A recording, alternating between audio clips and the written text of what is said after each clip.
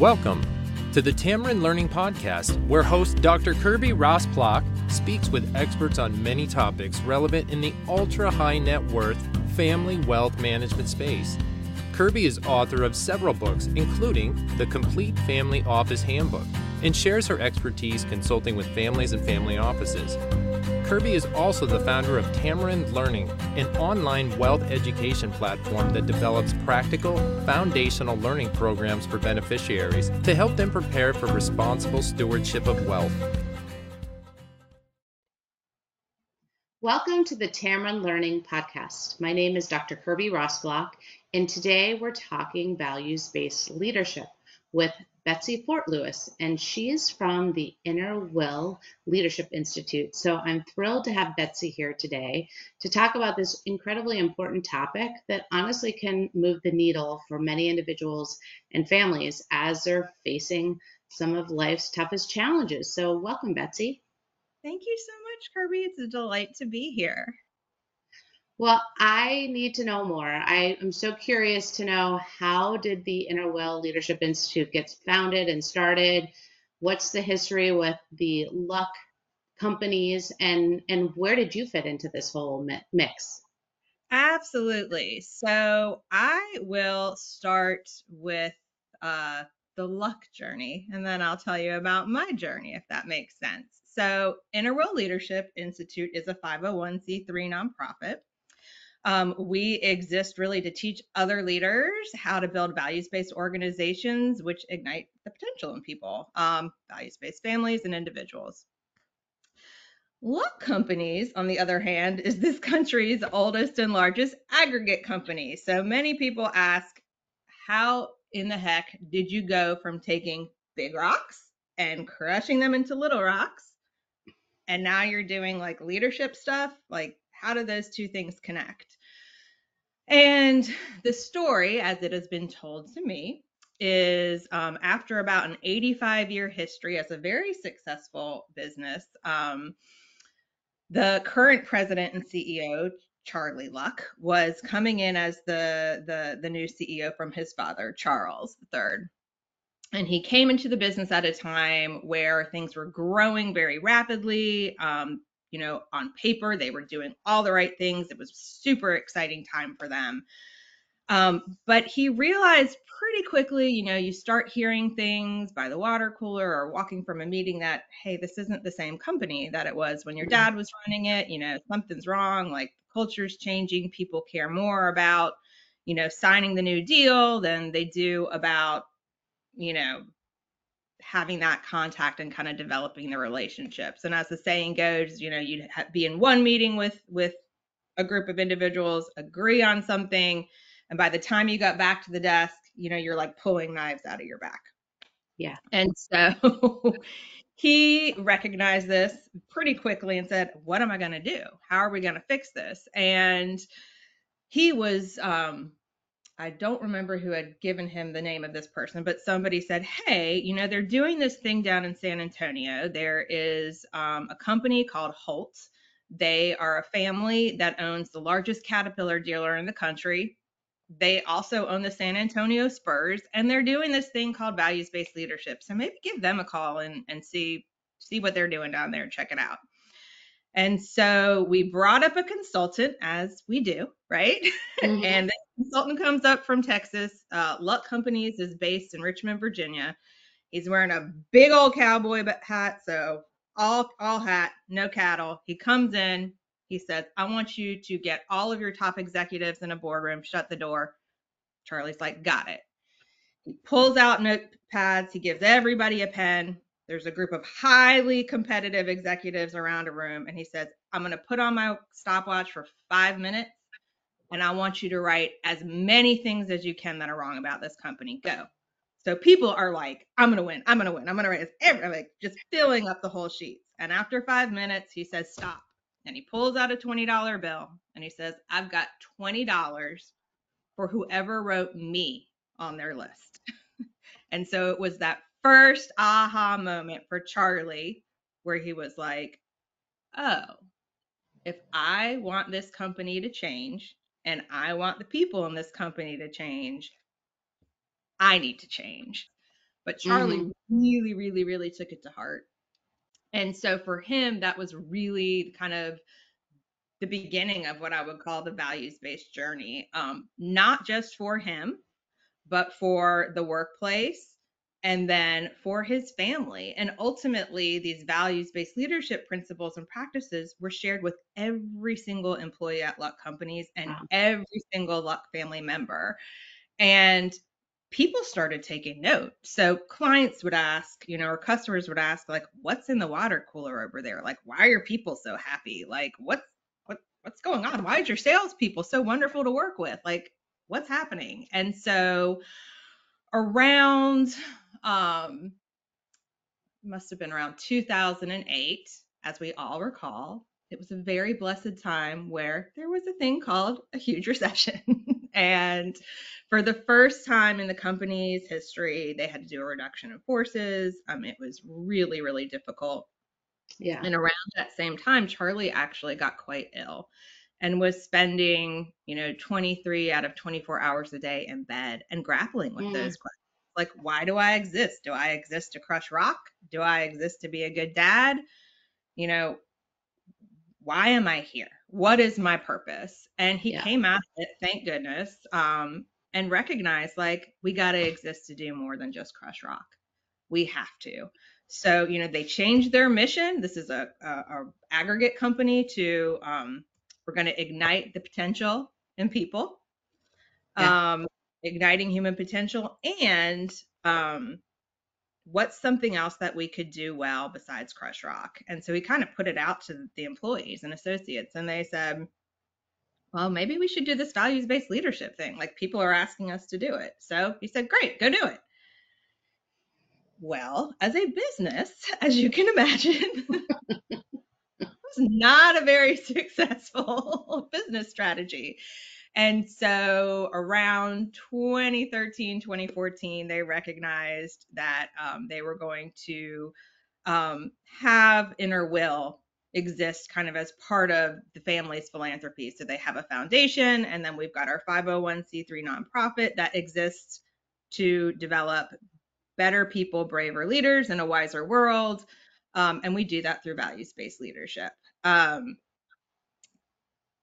My backing into this wonderful organization, my history really has been, after I graduated, I'm from North Carolina, and a recruiter called me and said, would you be interested in a job around values-based leadership? And I said, that sounds really, really interesting. Let me think about it. And called all my friends in Richmond and said, hey, do you all know anything about Innerwill?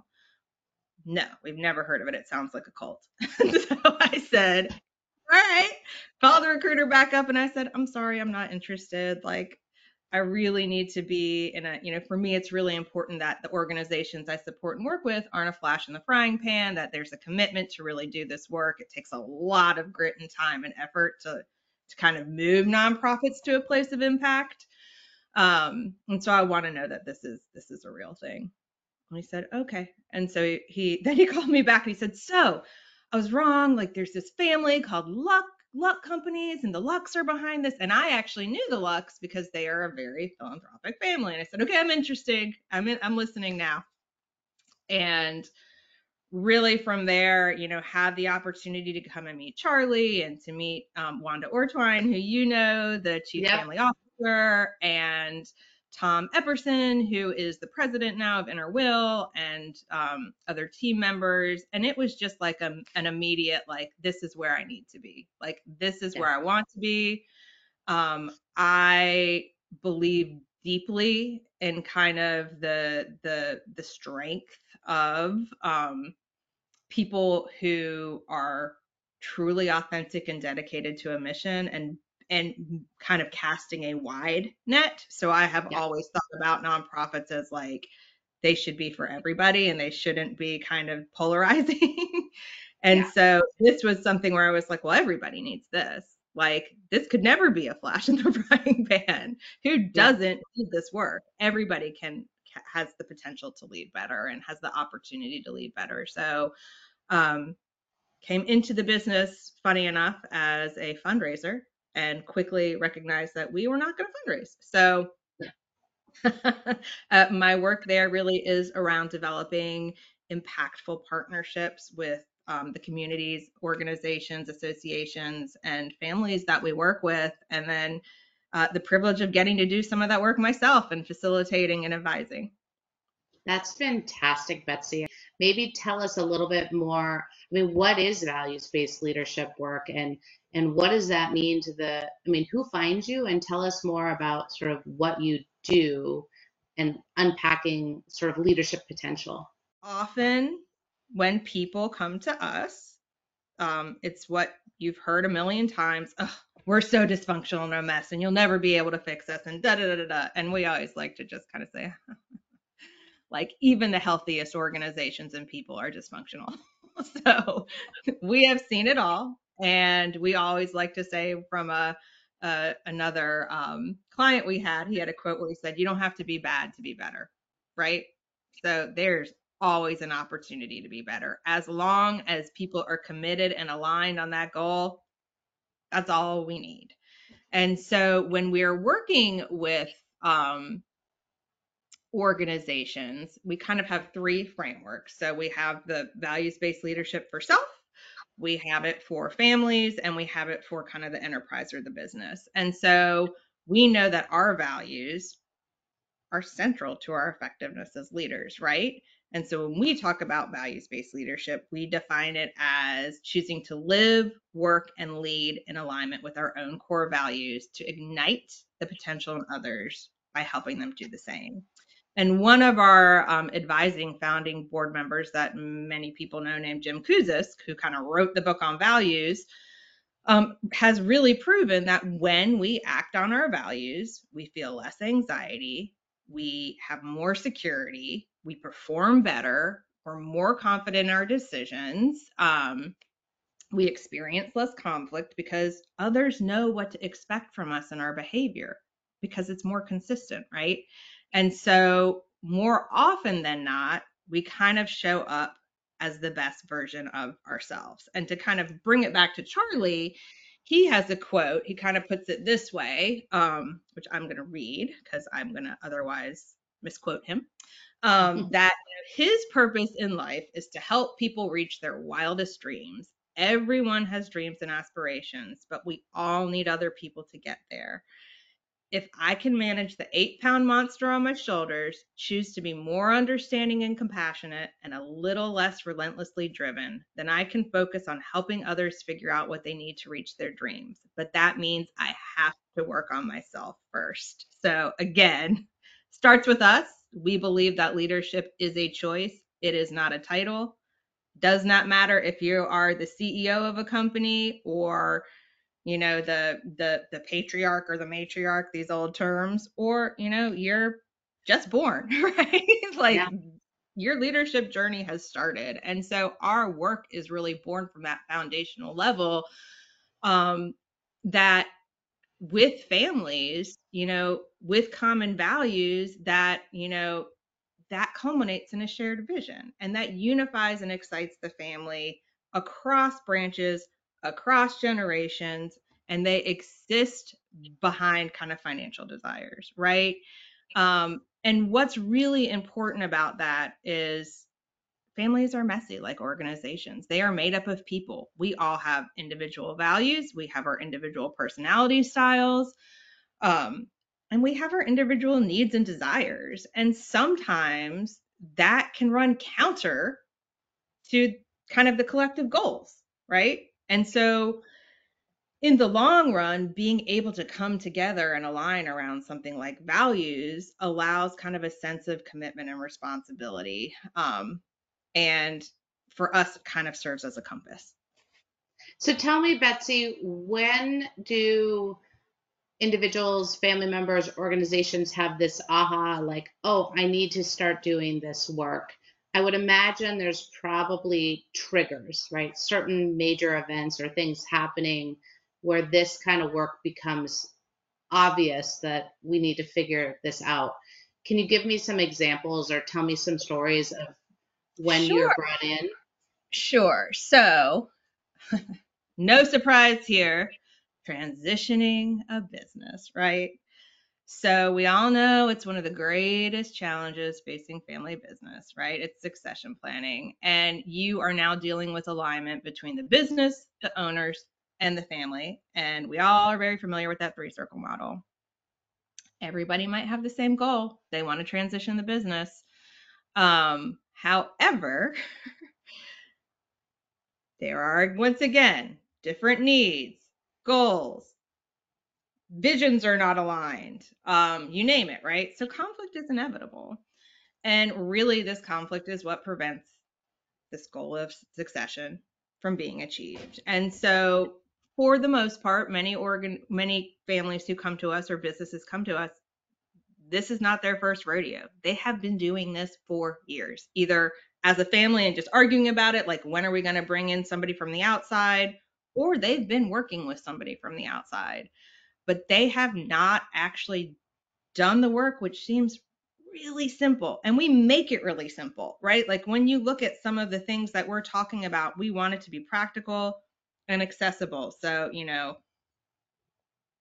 be clear on your blind spots and your strengths and weaknesses. Ask for feedback. Give feedback. It's a lot harder in practice than it is when you're just like, oh, that's an easy concept. And so really when people come to us, it is because they are at a place where either they've tried a lot of things and nothing's working, or they are just they're aware that they need a facilitator to help manage kind of all the differing kind of what we call lack of alignment, right? Lack of a shared vision, lack of a shared purpose.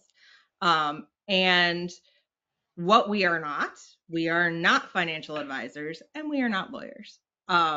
We will gladly bring in our friends who are, but I think we really focus just on the people part of it, right?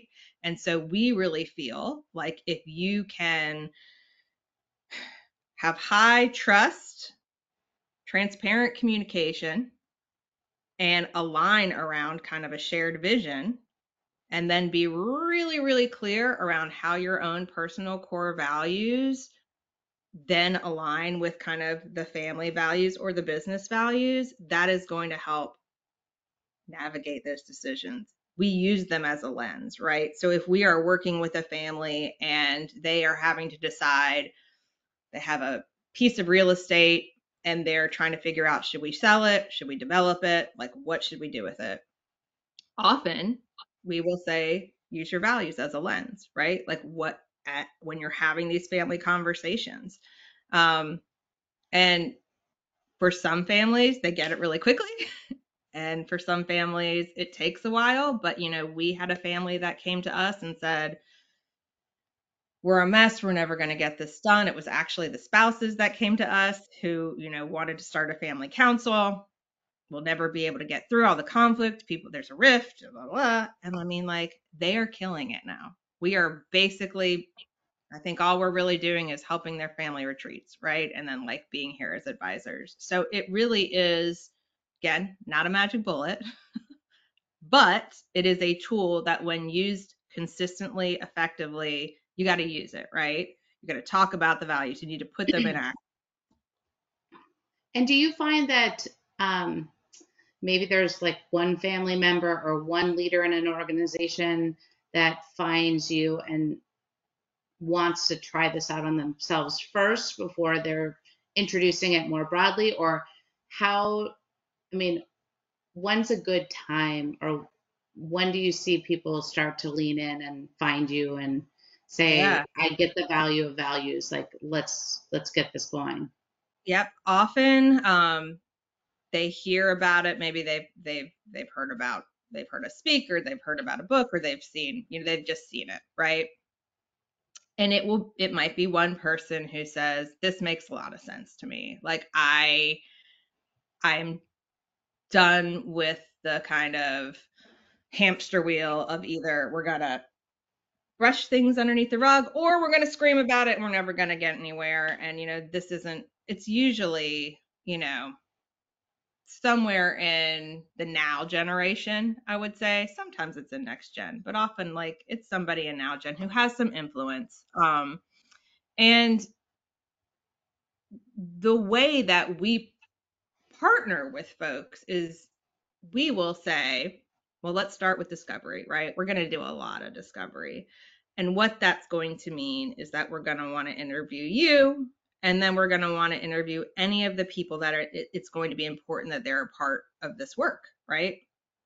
So if they say you're not going to be able to interview these people, then we might say, might not be the right time. Happy to work with you one-on-one, but if your family isn't, we cannot want it more than they can. That's our thing, right? We can never want it more than they can.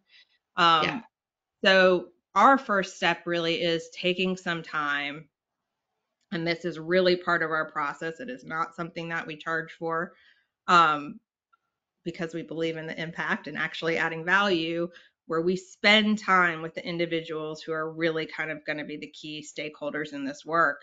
And we try and we ask them questions, right? And then afterwards, we kind of put a report together and say, here's what we heard. This is where you're super aligned, and maybe here are the opportunities for you kind of to collectively work on. And we present it to them. And if we hear in that interview process that, wow, like there's a couple key stakeholders that I don't know if we can get them there, we might say, maybe you need to go back and work on this. We don't recommend investing the time, energy, and resources in this work right now, because you're going to end back up at where you are right now if people are unwilling to commit to coming and doing this work. You know, we might be facilitating a half-day session. Then you all need to go and actually do the work over the next several weeks, right? Like, we're not doing that for you. And so I think, you know, it typically ends up that we move forward, but we are not right for everybody. I recently was with a family, and the CEO, the current CEO who is trying to transition out of the business, said point blank that she didn't care if the family fought and had conflict. That wasn't important to her. She just wanted to get out of the business. And so we said, well, we completely respect that. You are not going to appreciate our process then. This is not going to be good for you. So it sounds like, in addition to the values-based leadership work, this kind of comes through the back door of conflict management, and also helping families appreciate, see differences, but realize that they've got to figure out how to work with it, manage it, or align the differences so that you can, compartmentalize. Do you ever see families who go through this process and actually really come to terms with maybe they're, maybe a healthy, amicable split isn't a bad thing? That, hey, listen, we've grown apart. We're not really on the same page, and we can get through this and be okay. Absolutely. And we have seen families, like what we call, something that we practice is disagreeing well, which you really can't get to until you are highly aware, again, of your values, right? Because they are so tightly enmeshed with our emotions. Like, Kirby, I could ask you, like, think back to the last time you experienced a strong emotion, right? What was it? Thanksgiving. Yeah. So, was it happiness? Was it sadness? Was it joy? Was it anger? Like, what was it? That emotion was gratitude. I was feeling really thankful. Just I was hosting it and having my family and extended family. So, the pandemic has put family at a very high place for me. Yeah. So chances are, if you pull back the covers there, you'll find one of your values at the heart of it, right? Like, you probably really value family, right? Or relationships. Yeah. So when we think about that, and when we think about the conflicts that we get in, we really have to think about the emotions we're experiencing, right? So because it typically does, and often with families, or anyone, but especially with families, we see it, we take things so personally, right? But that might not be the case. So for example, we have a family that we work with where, one of the family members really values hard work, and the other one really adventures, like fun and adventure. He loves to go out and ski and hike and do all these things. And they had him on the board of the business, and he came to it and said, like, I don't think this is where I need to be. Like, I'm fine to step off this board. Like, I'm not adding value. I'm not feeling like this is something that I need to do. And they came to it on their own. Other organizations that, or families that we work with where there may have been a rift because of the business. And so that caused the family member to not want to come to Thanksgivings or holidays or events, which was really painful, right? Yeah. But through this work, being able to understand kind of what we call disagreeing well,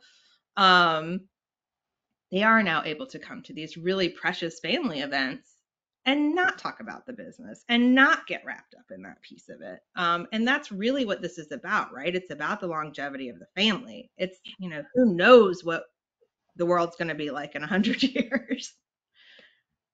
So. Yeah. So it sounds like this also becomes like a portal or an opening to have much more generative and healthy discussions and dialogue. And it can also help maybe break down hurdles and barriers that become sort of conditioned, right? We kind of like, ooh, can't go there. Don't talk about that. Or, ooh, I'm avoiding like seeing this person or this topic because we always sort of come at odds or have strife around it. So it sounds like, this can also do a lot to mend fences or potentially at least start to understand, we don't have the same values to connect on XYZ issues. So that's okay. Like, I can very much have a different opinion, respect yours, but not feel like we have to be aligned, right? On all things. It's like we are not trying to make cookie cutter copies of people where we all act and do the same thing. Like, there is so much strength in our individuality and kind of the sum of our parts, right? And so if we're all kind of just conditioned to be the same, that's not how innovation happens. That's not how growth happens. That's not how impact happens. But having that kind of framework of, as a family, we can come together around these things. And it's okay that, I like football and you like opera, and we can still have a really good time together. Yeah. So powerful, so inspiring, so exciting. Thank you so much for inspiring. I think so many folks know they want to start somewhere, but they may not know where. And, this is just one tiny little step. I know you mentioned that if they visit innerwill.org, you have additional resources that you think you even mentioned a book that folks can read if they're so inclined to, get going and self-study. And I'm so grateful, Betsey, for just the chance to talk to you today. You're a busy lady, inspiring so many individuals, families, and organizations. So it's a real privilege to have you here today on the Tamron Learning Podcast, just scratching the surface of values-based leadership, but knowing what a major difference it can make for individuals, their families, and the organizations they work in. So thank you so much for being here today. Thanks, Kirby. Take care.